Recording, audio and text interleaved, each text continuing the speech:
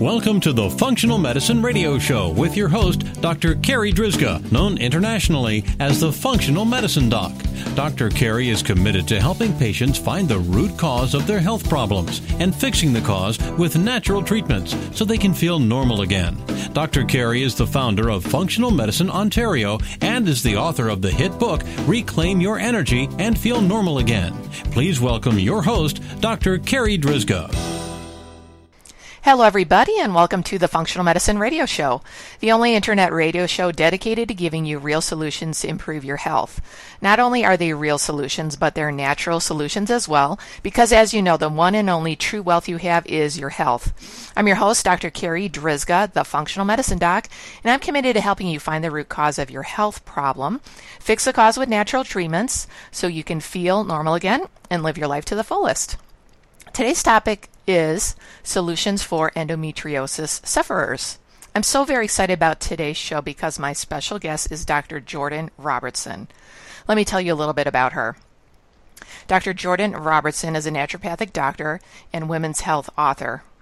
Through her experience in medical literature review, critical appraisal, and research, Dr. Robertson has published over 12 literature reviews on women's health and has worked closely with McMaster University, writing and facilitating courses on integrative medicine for the last 10 years, speaking for their medical school, and working off-site for the Endometriosis Clinic at McMaster Hospital.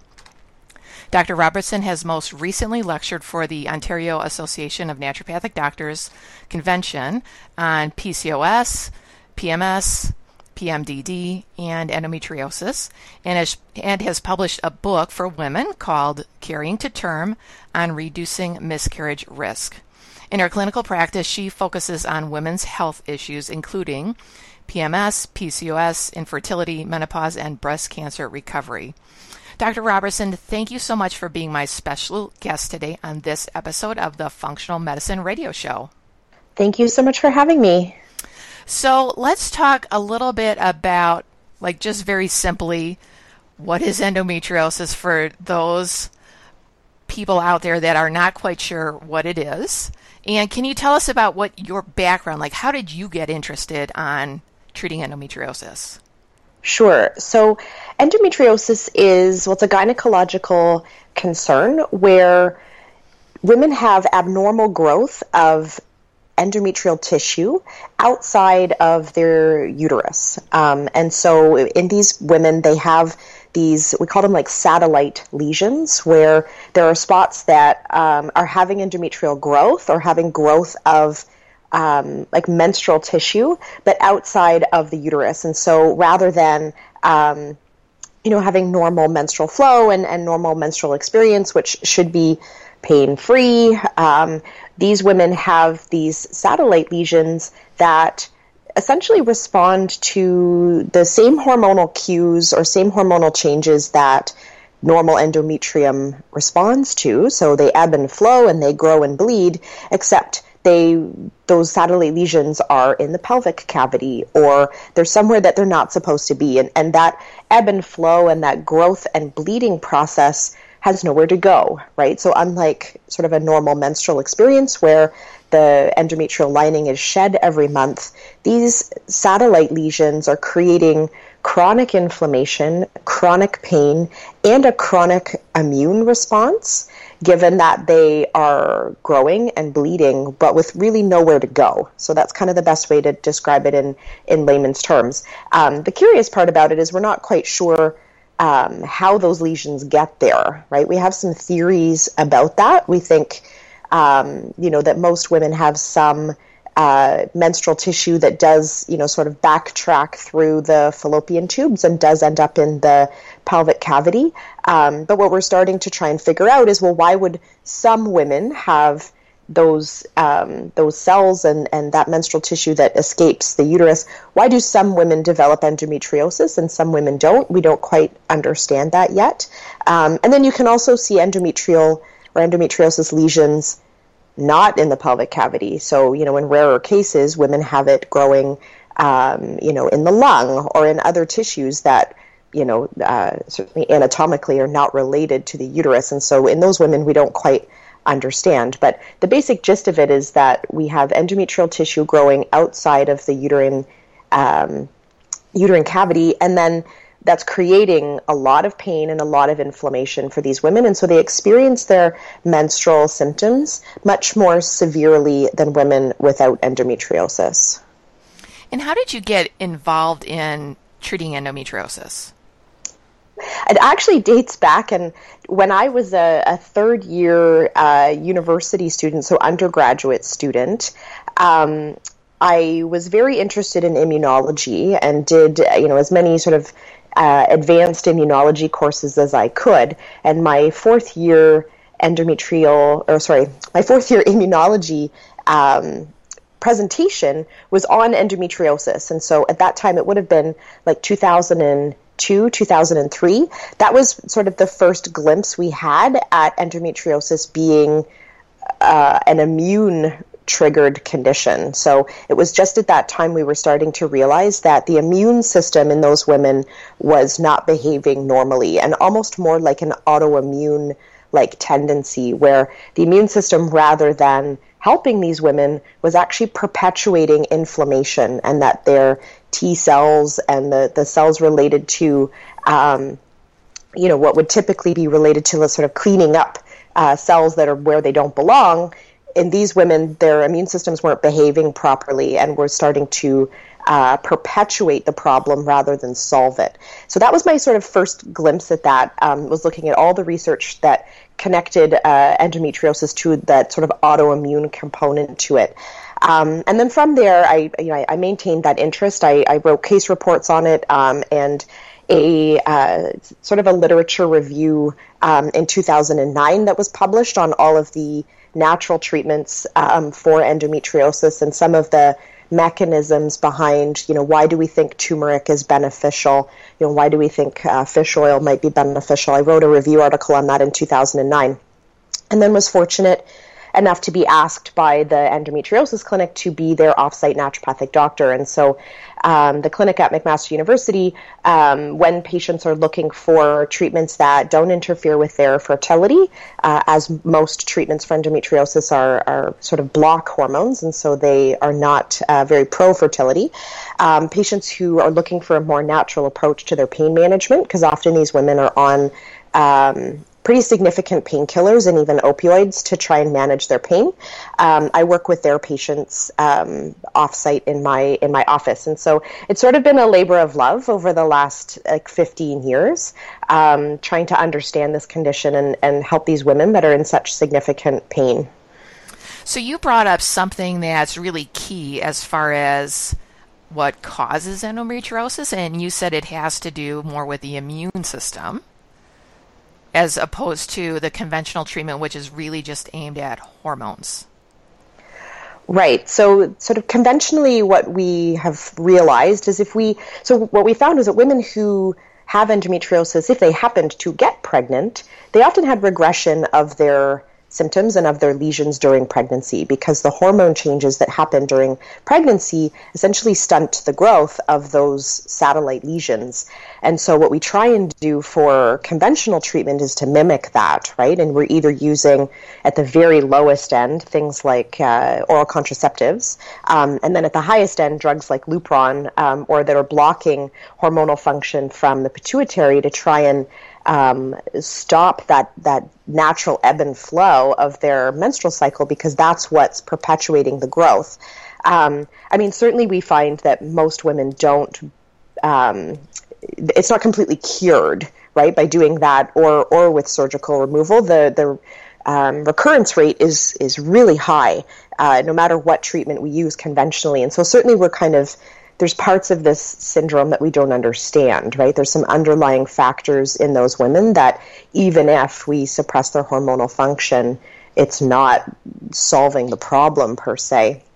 So yes, we're starting to look at things like the immune system. There's some evidence that these women may metabolize hormones differently, that they may metabolize environmental estrogens and hormones differently than other women. And so they have, say, a more difficult time of clearing environmental estrogens from their body than than women without endometriosis. So the one that they've spent the most time on in the research are the sort of dioxin family of toxins, which we can talk about.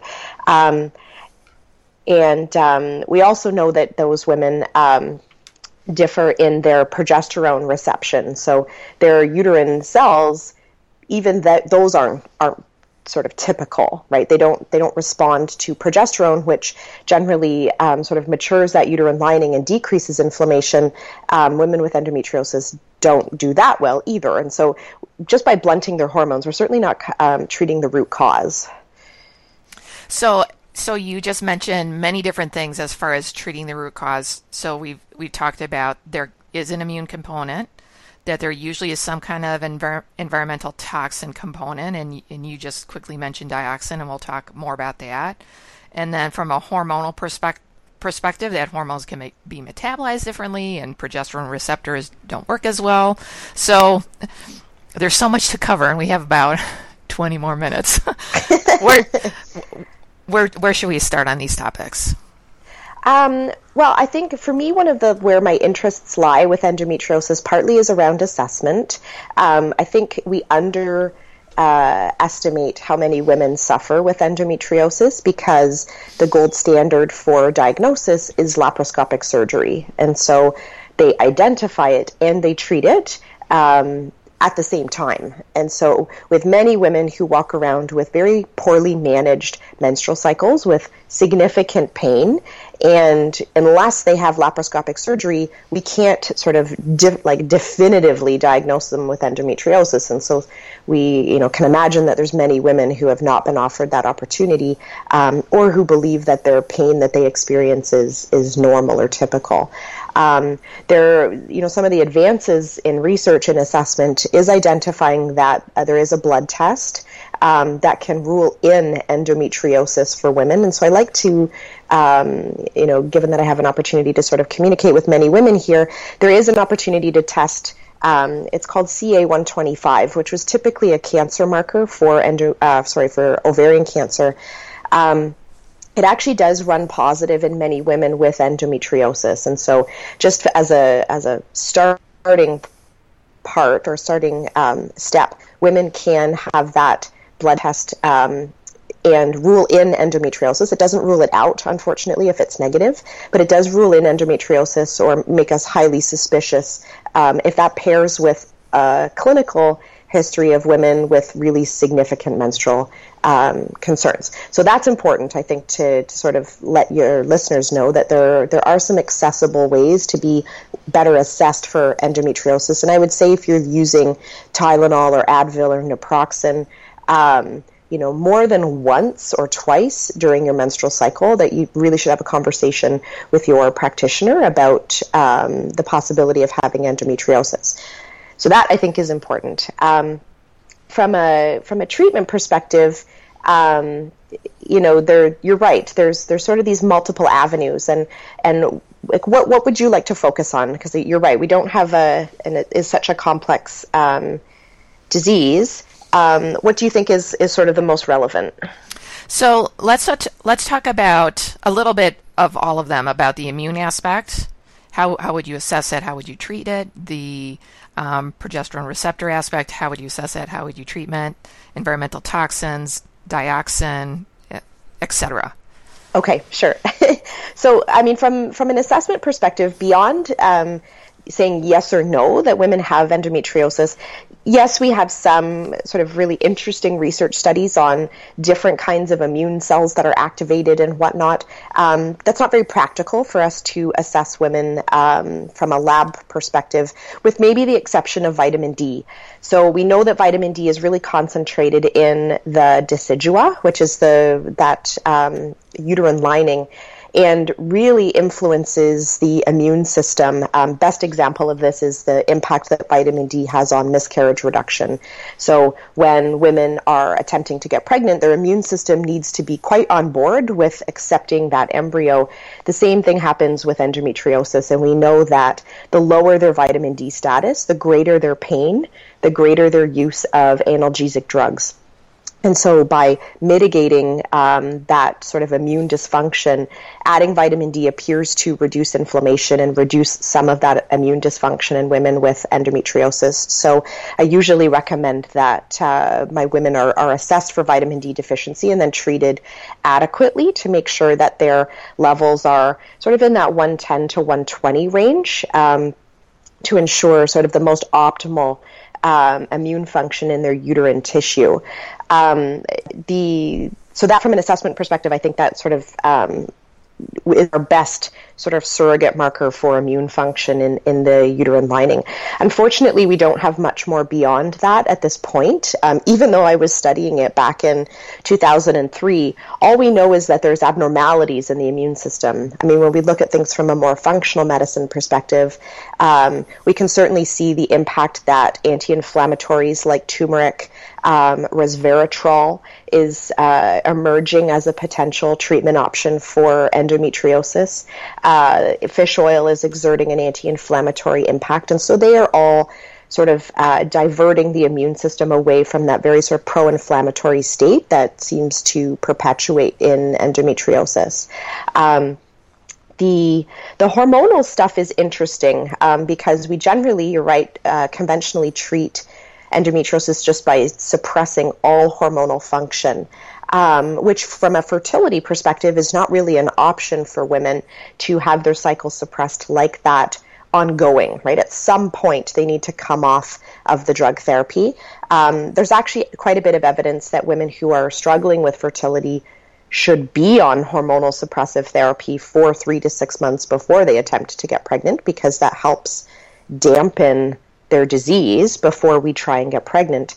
But those women actually do benefit from additional progesterone supplementation, especially around cycles where they're attempting to get pregnant, because their progesterone receptors are lowered in their endometrial lining, and they're not as sensitive or responsive to their own progesterone. So, for example, if a woman makes adequate progesterone, her uterine lining still doesn't respond in a way we would expect. So it doesn't mature at the rate we would expect in a woman without endometriosis. And so the additional application of progesterone in those cases often helps, certainly from a fertility perspective, support sort of adequate uterine lining. What we don't know is whether we should just use progesterone in women who are not trying to get pregnant. There's not quite enough data on that yet, although if women are against using sort of centrally suppressing drugs like Lupron or other GnRH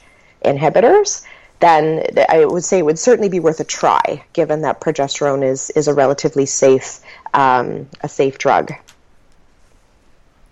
Okay, fantastic.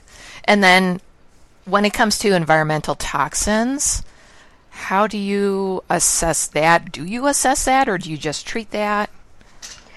I would say I just usually treat it empirically. The things we know about women who have endometriosis, so when we look at observational studies on women with endometriosis, and we have collected data on thousands and thousands of women, we know that they eat more saturated fat, they eat more high-fat dairy, they eat less polyunsaturated fats in their diet, they eat more refined carbohydrates, they eat less antioxidants, and they drink more alcohol. So if we look just observationally, we know that from a diet perspective, they're certainly swinging their diet more in favor of that very standard North American diet, but they also are creating a high sort of exposure to environmental dioxins, which is the one that we've spent, say, the most time on in the research. Their diets naturally, even if we just watch women with endometriosis, are higher exposure to dioxin compounds or estrogen-like compounds through their food. So we have studied in animal models the impact of environmental estrogens on endometriosis. And so some of the most original research done on endometriosis was done on rhesus monkeys, which is a very good model for this disease. They actually naturally have endometriosis in their population. So rhesus monkeys have endometriosis naturally. And we found that by exposing them to environmental toxicity, such as dioxins, not only increased the frequency of endometriosis in their population, but also increased the severity of the female monkeys who had endometriosis. And so that has led to further studies on why this may be a concern in the human population, because this is something that's endemic in our food source. And so even, where, we say we have hormone-free meat and whatnot in Canada, this is an environmental toxin, not a hormone added to meat per se. And many government websites, so even the Health Canada website, does list the most common food sources of dioxins. And if you look at it, it's actually all of the sort of high fat containing meat that has the highest amount of dioxins in parts per million. And so that, it sort of makes sense when we look at our observational data that those women actually are gravitating to those foods, or they naturally would eat more of those foods. So I have a discussion about that with my patients, about what we observe in women with endometriosis and what we think mechanistically might be happening. There's some data that women with endometriosis have higher dioxin content in their pelvic cavity than women without, and that they have liver, as the cytochrome P450 enzymes, they genetically lack the ability to detoxify from these environmental toxins at a rate that keeps them clear, versus women who don't have endometriosis, which, they can have this environmental exposure and very easily sort of detoxify from it and deal with it. And so I coach my women to decrease the frequency of consuming foods that we know have a high dioxin content, and then try and reverse what we see observationally in women with endometriosis. And so higher vegetarian protein, higher flax, higher polyunsaturated fats, higher olive oil, higher antioxidant. There's studies that just by giving vitamin C and vitamin E in dietary doses reduce pain and reduce analgesic use. And so my preference would be to coach women around how to have a more variety in their diet that encourages better antioxidant intake. I think we can probably mimic what we see in those very low dose studies just through diet alone. Fantastic. So we've covered the immune aspect, we've covered progesterone receptors and environmental toxins. Is there anything else when it comes to what we think are underlying causes and treatment for endometriosis that we haven't covered yet? That we haven't covered? I don't think so. I think that really covers the sort of aspects of the disease. I find this disease really fascinating because it has that sort of autoimmune component that also very much has sort of cancer-like properties to it, right? So it creates its own network of blood vessels. It perpetuates its own survival through production of estrogen, right at its own site. And estrogen is what sort of propagates the growth. It manipulates your immune system around the lesion to sort of support its own survival. So I do find it really fascinating, this condition. I think, and sort of all that dysfunction really speaks to how important it is to come at it from multiple directions, right? That just suppressing hormonal function or just doing surgical removal or even just doing natural therapies in lots of cases are really only targeting maybe one or two aspects of the disease. I think these women probably deserve to have a very sort of multifactorial approach to their case to try and help come at it from so many points of contact because of how complex it is as a disease, right? It's not a simple disease. The last thing I'll say is my primary role with most women is looking at analgesic reduction. And there's two great studies that I would want to point out that are looking specifically at reducing the need for analgesics. And I track this in my patients. And so in their initial visit, we track how many days they use pain medication, what kind of pain medication, and how many painkillers they use, not just in a menstrual cycle, but all month long. Because often women, especially with severe endometriosis, will have pain all month long. So we track this, and there's two studies specifically, or two groups of studies looking specifically at ginger for menstrual cramps with endometriosis, as well as melatonin. And so both of those anti-inflammatory / antioxidants have pretty significant data for reducing the number of painkillers women use in a given month. And given the number of women that are sort of escalating the severity of their treatment, meaning they're moving from, say, Advil to naproxen, and maybe moving from naproxen to codeine, we certainly would want to influence the experience of their pain on a monthly basis. That's a very sort of tangible outcome we can have with patients that really change their quality of life and their ability to function from month to month. Fantastic. So you've presented a lot of great information for our listeners as far as what we think are some of the root underlying causes, and then how to manage treatment accordingly. And then from when we look at a case and managing a case, what do you think would be like realistic expectations for a patient who has endometriosis, or what we suspect as endometriosis, as far as how fast should they get better, Jordan? That's what patients always want to know. Will I be better, right, my next cycle? Oh, probably not. Like, it takes time. Yeah, I would say, I'd like to see some analgesic use reduction, so a reduction in the number of pills they're using sort of within a month. Most of the data on ginger is actually done month to month, and so I'd like to see a reduction, at least in that. In the first month, I would like to see a substantial decrease in pain, a decrease in pain with bowel movement and intercourse, and all of the things that are sort of part of that symptom picture in about a 3-month window of time. And certainly that depends really greatly on how compliant patients are to making those changes as well, since so much of it is diet and lifestyle based.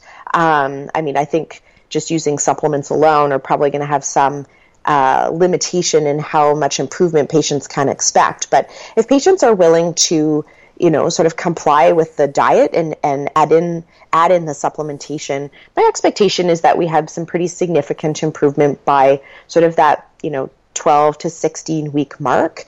And it starts to build on itself, right? Because the condition is so hormonally sensitive, that those lesions are building and building with every passing month. If we can sort of take it out at the knees and decrease some of that input, that starts to sort of build on itself as well, that we can really have the snowball roll down the other hill and have patients start to see improvement month over month, as long as they continue, sort of to work on their health plan. And so I can see initially that the patient might need more visits to tackle all of these different issues, and then as they get better, that often patients likely need some amount of ongoing support too, because there's not a cure for this. This is continual management. For sure. And especially, we have great data for acupuncture. There's things that really should be monitored over time, like their vitamin D status.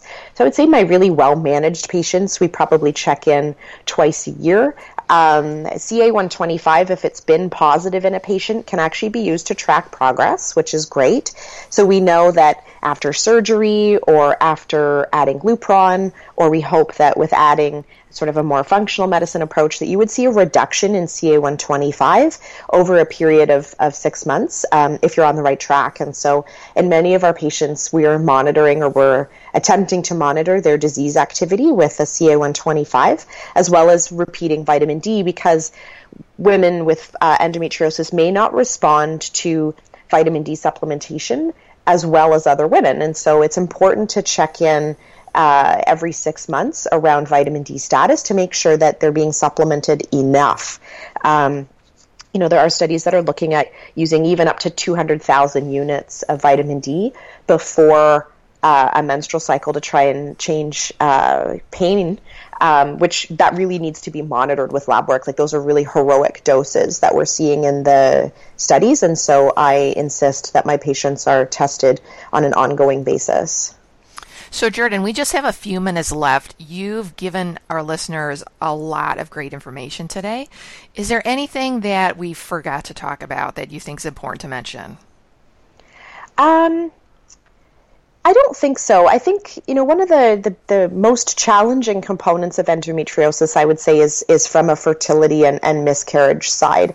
Endometriosis causes infertility and miscarriage for 1,000 reasons. And it's important that women have that understand that right, like using, one treatment approach is probably not enough to give them the kind of results that they want and to have a successful pregnancy and healthy pregnancy. And in my opinion, that's one area that we sort of under-educate women about. If they have endometriosis, even if they don't have significant pain, the inflammation and the immune dysfunction and all the things that are part of that picture of that disease decrease the likelihood of falling pregnant and increase your risk of miscarriage. So I'd say that's maybe the one thing we didn't touch on a ton, but it really just speaks to the fact that I think that women need a very multifactorial treatment plan in order to overcome the complexity of the disease. And Jordan, how can our listeners find out more about you, and can you mention your book again? I can. So I'm very prominent on social media. I am on Instagram with the handle Dr. Jordan ND, Dr. as in DR, Jordan ND. We're prominent on Facebook. And then, I've just published my first book called Carrying to Term, which is available on Amazon. It's available on iTunes for electronic download and then Amazon for hard copy. And that book touches on not just endometriosis, but our most common causes of miscarriage that we can influence with medication, diet, and lifestyle. It's a book that is really about empowering women to be advocates for better assessment, for earlier assessment in their fertility journey, and how to get access to the right kind of care, and then things that they can do that are very practical to reduce their miscarriage risk, whether that's through diet or whether that's through supplementation. And so in that book, we touch on PCOS. We talk about luteal phase defect, which is another sort of low progesterone situation. We talk about endometriosis. We talk about premature ovarian failure, Hashimoto's thyroiditis, and so many of the more common, like hormonally triggered causes of miscarriage.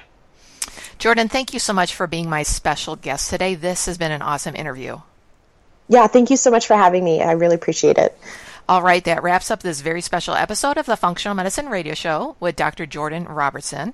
And I want to thank you, our listeners, for tuning in today. And I'd like to invite you back next time for another episode of the Functional Medicine Radio Show. As always, I'm your host, Dr. Carri Drizga, the Functional Medicine Doc. Have a great week, everyone. You've been listening to the Functional Medicine Radio Show with your host, Dr. Carri Drizga, known internationally as the Functional Medicine Doc. Dr. Carri is committed to helping patients find the root cause of their health problems and fixing the cause with natural treatments so they can feel normal again. Dr. Carri is the founder of Functional Medicine Ontario and is the author of the hit book, Reclaim Your Energy and Feel Normal Again. Please tell your friends about the Functional Medicine Radio Show, and we'll see you next week with more from Dr. Carri.